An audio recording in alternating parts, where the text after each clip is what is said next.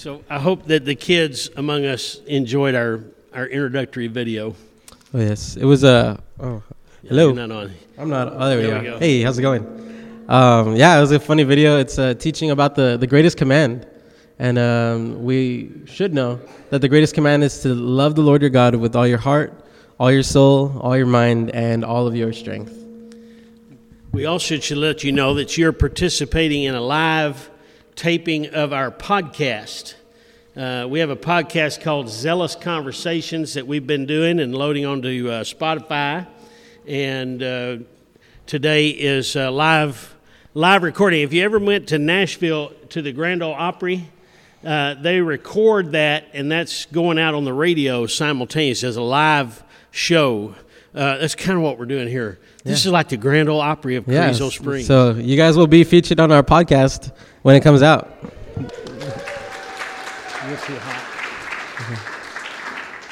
So you can find our podcast on Spotify, and Spotify is a free app for you that were standing a while ago. That's a thing on your phone. And you listen to what is a podcast is like a radio show, okay? Don't be confused by the term podcast. It really is just a radio show, but you can listen to it on your phone or on your computer or something like that. Yeah. So today's episode, we're going to be filming here and uploading, but we're going to be talking about the greatest commandment, which you can find in Matthew. I mean, not Matthew. Well, it's also in Matthew. We're looking at Mark since we're going through the Mark series. So we'll look at that scripture. And I'm going to be kind of like interviewing and asking questions and kind of putting some thought into, the text and how we can apply it to our lives.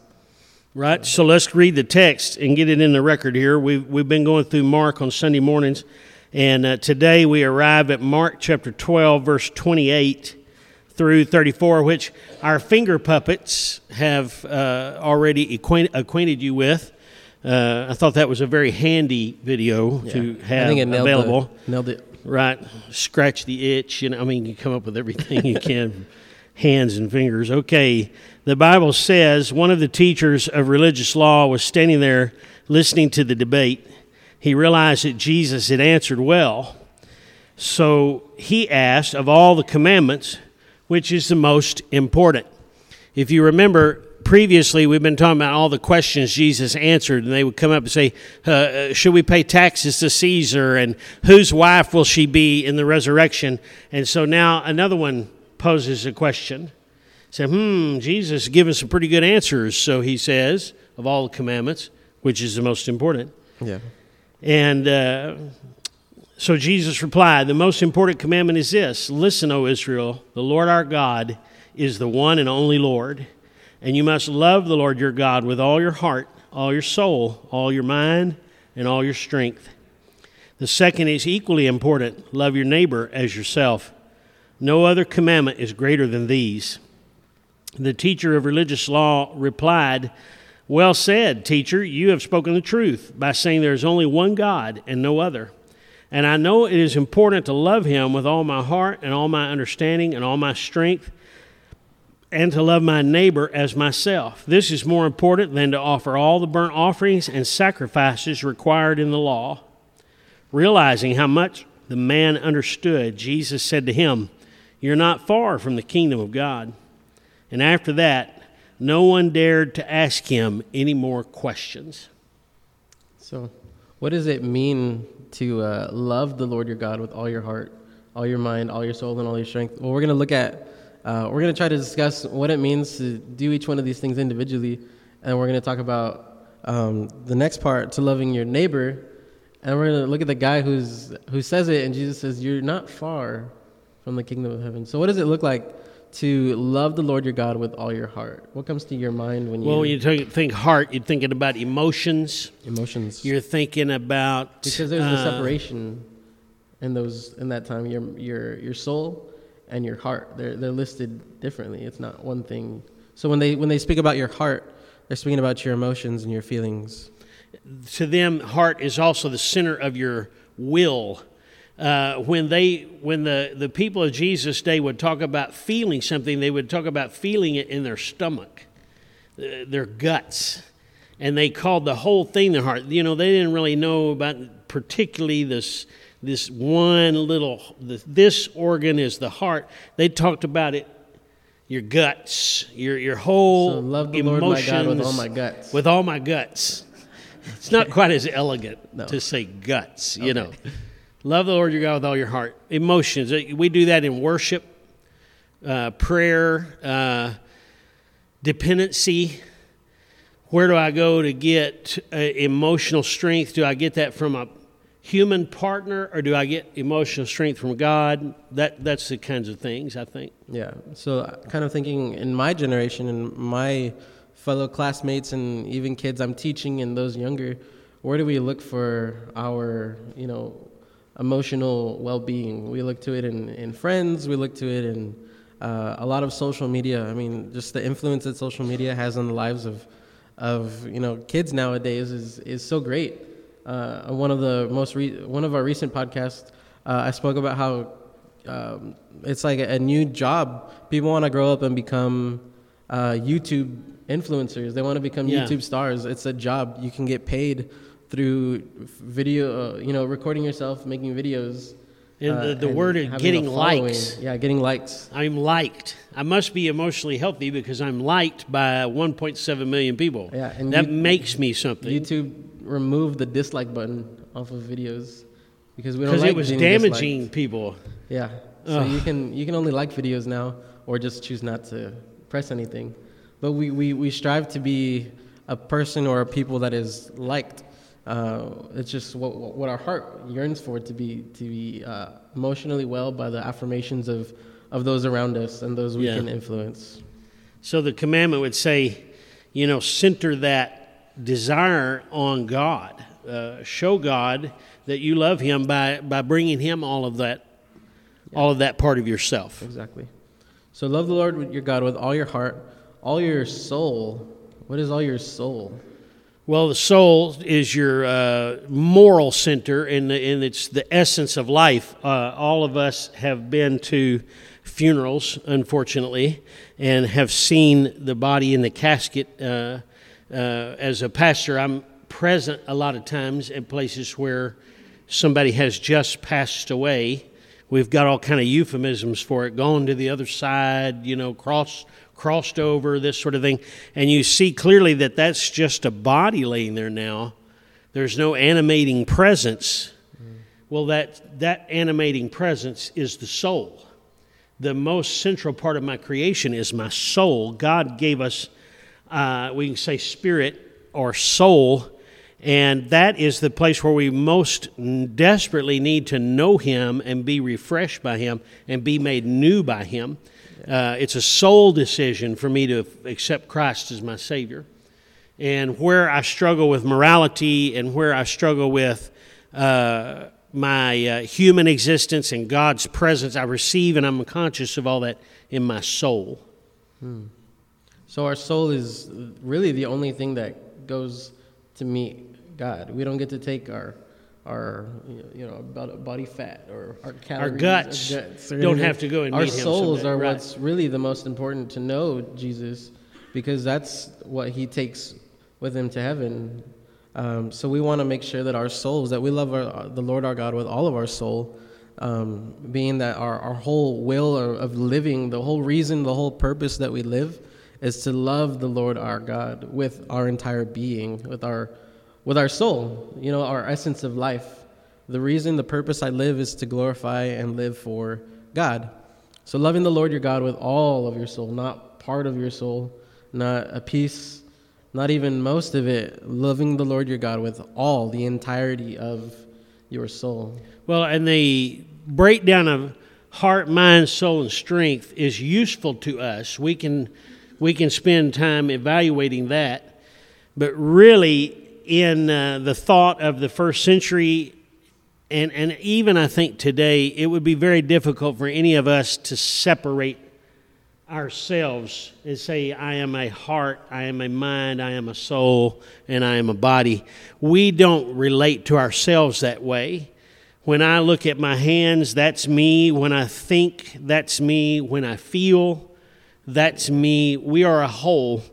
So really, when Jesus says, love the Lord your God, when God gave the command in Deuteronomy through Moses Love the Lord your God with all your heart, all your mind, all your soul, and all your strength. It is a way for us to focus on the most important word. The most important word and the greatest commandment in Scripture is not love, in my opinion. In my opinion, the most important word is the word that is said 4 times. The emphasis is on a word 4 times. What word is that? All. God is saying to us in every way He can, love me with everything you got. I am everything. I am your all. Your heart, mind, soul, and strength is all mine all the time. We have the idea that, no, I'm holding this part back from God. I only give God 10%. It's possible for me to give Him just a little bit and keep some for myself. All of that is within us. It's within our human reasoning and our self-understanding and that sort of thing. You're either all with Him or not. There's not a bunch of steps. We belong to God and are His people, or we are not, or we are in rebellion and we do not belong. This and in the soul is the place where that's most clearly obvious. When Jesus came into my life, He redeemed my soul. My soul became His. You said something, and I kind of want to talk about it. You said you have to either be all with Him or you're not. We don't want to hear that. It's very uncomfortable. It makes us wiggle. Can you be all with Him and still make mistakes? Sure. Does that mean, I guess I'm not all with Him? This is because I'm struggling with my humanity, my flesh. We haven't said strength yet, but my flesh is involved. The hardest thing to do in all the world is to love God with all of your flesh. We are physical beings. When Jesus came and was revealed to us, He was revealed as a physical being. The sacrifice that He made on the cross occurred to His physical self. We talk about the broken body and the shed blood of Jesus. That was not a spiritual thing as much as it was a physical thing. God created this physical world, and He wants us to live in the physical world, and He redeems the physical world through the body of Christ, which was a physical experience. The lust of the flesh that the Bible talks about is me taking care of me, being comfortable, being full in my belly, having a rich sex life. All of these things are physical appetites. And this is where the war is. That's the biggest single challenge. Self-satisfaction. It's just wanting things your way that make you happy. We got live your truth, you chase your dreams, love is love, do whatever you want so long as it makes you happy. And that's the kind of, satisfying and gratifying the flesh that you're talking about. And how strong that message is today. Live for yourself. Become aware of who you are, Yeah, we say you do you. That is so exactly opposite to that book. This book tells me who I am. Mm-hmm. And who I am is a sinner and a rebel against God. And if I delve all the way down into who I am, what I'm going to find is that I hate God and I'm against the truth. One of the weirdest things that I had heard was why do we sin? And I was, why do we sin? Well, the reason we sin, why we sin is because we love it. And it's I don't love sin. Well, your body loves it. Yeah. That's why you sin. You continue to sin because your body loves sin. But your heart might not, your soul might not, and your mind fights it, but your body, your strength, your physical self loves sin.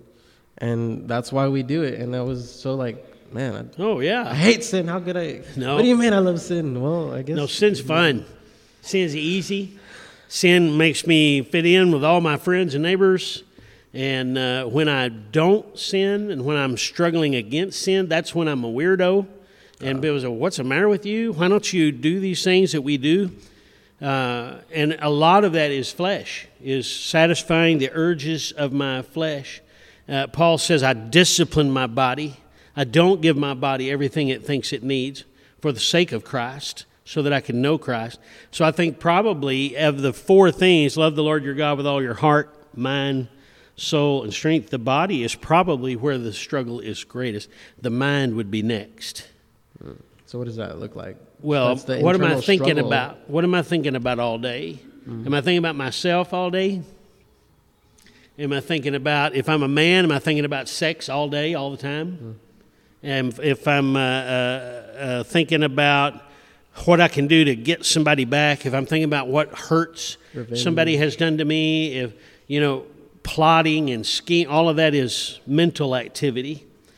The Bible says we should meditate on the Word of God, that He is satisfying to me intellectually, is something that's kind of a discovery to lots of young people. They think to be a Christian you can't have a brain, you can't study the sciences, because God is just faith. God is just this puffy cloud of faith, and you really can't take your brain there. But what's great is that God's not afraid of our puny little brains. All of the science that you ever are going to discover in all of time was science that God built. Yeah. He founded founded science. When we discovered the table of elements, God could have been standing in heaven and saying, "It's about time." You missed a few. Yeah. Let me add a few of these to you. We split an atom and said, oh, "Look what we did." And God said, "I did that 8 billion years ago in eternity." I already knew about splitting atoms. It's our whole mental self can be thrown onto Christ, and we'll finally engage at the level that we're supposed to. I think kind of that's what heaven is. When my brain wakes up. The day I walk into heaven, my brain's going to wake up in ways it's never been awake down here. It's having the kingdom mindset on earth. Kingdom mindset, good word. Having the kingdom mindset. What can I do to help my neighbor? What can I do to help, my wife? What can I do to help those around me at my job or my friends who are struggling with things? Having that kingdom mindset. What can I do to point them to Jesus through my actions? And pondering and thinking about those things. Having that mentality. Moving through the scripture, go to his reply. His reply is very unique. This is the only time in all 4 Gospels that Jesus ever said anything nice about one of the teachers of the law. This guy's unique. This guy gets a button or something. Hey, Jesus liked me. He gave me a thumbs up, Because all the rest of the time, Jesus was condemning them and trying to straighten them out and trying to show them the truth. But this guy says, "Well said, teacher. It is important that I love God with all my being and to love my neighbor as myself." And Jesus said, "You know what? You're almost there. You're not far. Not far is where I want to end up on this. I want us to end with not far. I think that's important. But look at his reply and realize that in Jesus affirming him, we find some text that might have been in this teacher of the law's mind. He knows the Old Testament. Okay. And in 1 Samuel chapter 15, verse 22, Samuel is reproving Saul. You said this to me this week, where Samuel's gone and Saul had to wait, and Saul couldn't wait, and he sacrificed instead. And he says to Samuel, "Hey, I did the sacrifices to God. What else do you want?" And Samuel says back to Saul, he says, "I want your obedience more than sacrifice." Yeah, that verse is 1 Samuel 15:22. What is more pleasing to God, your burnt offerings and sacrifices, or your obedience to his voice? Listen, obedience is better than sacrifice, and submission is better than offering the fat of rams. And then later, prophet Hosea, chapter 6, verse 6 said precisely the same thing. I want you to show love, not offer sacrifices. I want you to want me more than burnt offerings. So that guy who's questioning Jesus would be a defender of the religious system of taking your sacrifice to the temple on the right day and it being the right kind of animal and burning it on the altar and giving it to God. It's okay, I made this great thing. I gave this sacrifice to God. Now I can go live however I want to.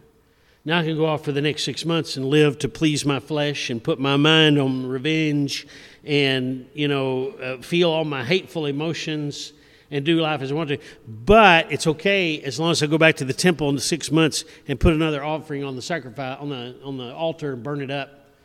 And God said, no, that was never it. Never. From the very beginning, it was never about the sacrifice on the altar. It was about you loving me and obeying me. How do we know that we love God? We obey God. So this guy's like, I understand that I have to love the Lord my God with all my heart. He says, I kind of got a glimpse. I know what I have to do. Like, I get it. It makes sense. What you're saying makes sense. You've spoken truth. I know it's important to love him with all my heart and all my understanding and all my strength, and to love my neighbor as myself. But it's the putting it into practice. It makes me think of Star Wars. You guys watch Star Wars? There's a scene where Kylo Ren says, I know what I have to do. I don't know if I have the strength to do it. I remember that scene. And it I like Star Wars. It makes me think of this guy. He's like, okay, I understand. Yeah. I understand the law. I understand what you're saying is the greatest commandment. But it's just putting that into practice. Okay, here's a future podcast. Star Wars and the Bible. May the force be with you. And how many times they overlap. Right. That would only be for a certain amount of us nerds who like Christmas Star Wars. special. No, I'm just kidding. The Christmas special, Star Wars and the Bible. I don't know how that's Christmas. So this guy is like, I know what I have to do, but how do I apply that? And maybe some of us are in that same position where we read the Bible, but we understand what God is asking, but sometimes we just don't have the strength to put into practice, these things that He's asking of us. Or sometimes maybe we do sometimes, and then other days we fall short, and then we're back at it again. We're on the track, and then we fall off. That doesn't mean that. It's a struggle. Walking with Jesus is a struggle, and if you're not struggling, well, then you're probably not walking with the right. Yeah, we're probably not doing it right. And I think of Paul. One of my favorite chapters, one of my favorite books, one of my favorite chapters is Paul when he's writing in chapter 7 when he says, I know what is right. I want to do what is right, that but would be Romans chapter 7, yes. What did I say? You didn't say the book. Oh, Romans chapter 7. There you go. Yeah, chapter 7 of Romans, where Paul is saying, I know what I have to do. I know what is right, but my body just doesn't do it. And he says, I've discovered this truth that whenever I want to do what is right, I inevitably do what is wrong. The will to do it is not present. And this whole chapter is him struggling with, I want to live for Jesus. I want to love the Lord my God with all my heart, all my soul, all my mind, and all my flesh, all my strength. And my mind, he says, my mind knows what is right, but my body won't do it. I'm struggling. It's there. The mental battle is there. And that's what Romans 7 is about. And if you find yourself in that situation where you say, okay, I've heard the verse, I know the verse, to love the Lord my God with all my heart, all my soul, all my mind, and all my strength, and you're in that same boat where you're like, oh, I know it, but I don't do it. I know it, but I'm struggling. You're not alone. Paul himself went through that same thing, and you can read about his struggle and everything that came along with that in Romans 7, 8, 9. He'll explain to you, what he's enduring, what he's going through in that process. What is the great transition in that text? The great transition is the breakover when he says, Oh, wretched man that I am, who can deliver me from this body of death? That's very much in our commandment. It's love the Lord your God with all your heart, mind, soul, and strength. We struggle in the area of the flesh. Who can deliver me from this body of death? Only Jesus can deliver me. Only Jesus. The only way you're ever going to be saved is come to the end, come to that realization that Paul wrote right there in the Bible. Wretched man that I am, who can deliver me? Only Jesus can deliver you. That's right. So look at the second part of it. We've looked at the first, analyzed it real good. We're getting short on time. The second commandment is like the first, love your neighbor as yourself. As you love yourself. Now, do you know in the book of Luke, the very next thing that Jesus does is expand their concept of neighbor. Because in this day, in the teaching time where Jesus is alive, they had taken Leviticus 19:18 and Leviticus 19:33 and 34 to say specifically, these are the people I have to love. These are my neighbors. All the rest of them are Gentiles, and they're lost forever, and I don't have to care about them. I only have to care about, define for me. And do you remember in Luke chapter, whatever it is, all of a sudden a reference went out of my head, where the great commandment is in Luke? The guy says to him, well, Jesus, who is my neighbor? Who am I supposed to love like that? Not everybody. I can't love everybody that way. Who's my little circle? And Jesus blows them away by telling the story of the Good Samaritan. You didn't have to love Samaritans. In that day, that's the most wicked, despised people in the world. And Jesus says, no, your circle's too small. Love your neighbor as yourself means love everybody like you love yourself. Love everybody. Don't make any lines. Don't make any racial line. Don't make any... And the deal about the Samaritan was that was a racial problem. Yeah. Cross that racial line and love them like that Samaritan loved that Jew. But no economic line, no cultural line, no language barrier. I'm supposed to love everybody like I love myself. Imagine the world if we could just do that. Just that alone would make this. What wars would be fighting? We wouldn't be fighting wars. Who would be in want? Where would poverty be? Who would be hungry if we would just do these commands? What a world this is. It opens the door of possibility. And that's what heaven will be like. In heaven, we will be able to love everybody we see in that totality, in that way of, we just can't hardly figure it out down here. What a day that'll be. What a day that will be. Wow. Okay, last thing, wrapping it up. So you came close. I came close. That's the part. So this guy, Jesus says, all right, you understand it. You're not far from the kingdom. Not far. I looked up the word in the Greek. Au makron. You are au makron. Au being not far. Makron being far. Au being not. Makron being far. Prefix. Yeah. Okay. Au makron. And makron is far, and in the Bible it just means far. It's used when it says that the disciples' boat was not far from the edge of the Sea of Galilee, from the beach. It was not far from the beach. It says that another place that something is not far, it just means spatially close rather than far.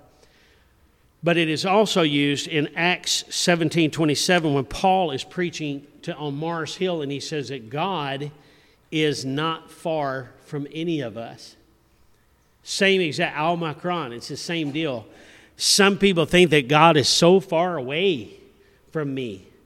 God is way, way up there, and I'm way down here, and we can never get together. No, there's a construction here where Jesus says these are two commandments. These are it. Love the Lord your God with all you are.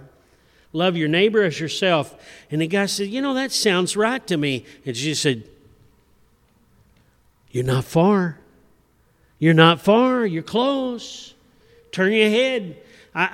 There was a pastor a long time ago named Dave Busby, and he was always doing this thing. He had these huge hands, and he would put his hand up, and he said, you'd be walking this way, going this way in life, and you'd turn to God, and you'd turn to see him, and you'd run into his face, because God is right there.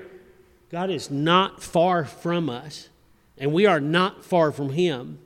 There's one little step that everybody must take, and that is to believe in Jesus Christ, their Savior. Bam! The second you do that, you find that you were not far from God all along. Yeah, that's true.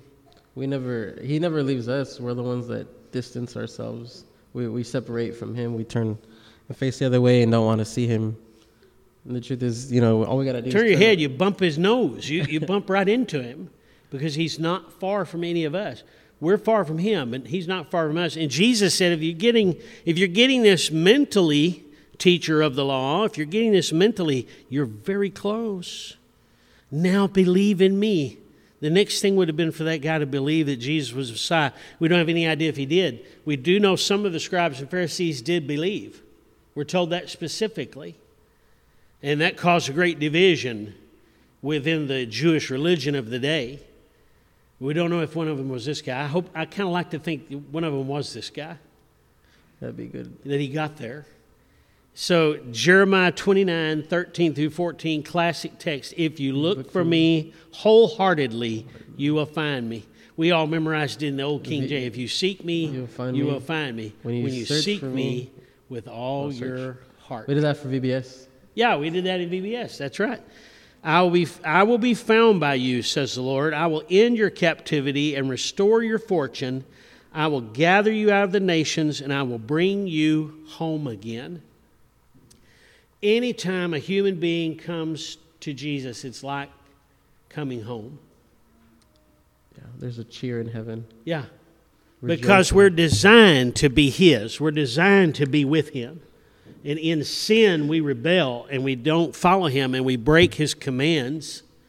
But if we'll turn, we'll bump into Him because He's right there. And it'll be like, I came home. I've arrived. That's right. So let's sign off with our podcast with this appeal. Come home to Jesus. Come home. Who can save us, O wretched man? Who can save me, O wretched man that I am? Only Jesus. Only Jesus. Sign us off. This is Zealous Conversations podcast. I'm so glad you guys were here to witness and be part of this. If you find yourself struggling with loving the Lord your God with all your heart, all your soul, all your mind, or all your strength, there's answers in the Bible, and it all points to Jesus. Trust in Him. Trust in His Word. You can't do it all by yourself, because if you could, Jesus would have died for nothing. Jesus is the answer. Trust in Him. Obey. He wants your obedience more than your sacrifice. Love Him. Serve Him. Seek Him. Have that kingdom mindset and put to death your old self, your life, your flesh, and be made a new creation in Christ. God bless you.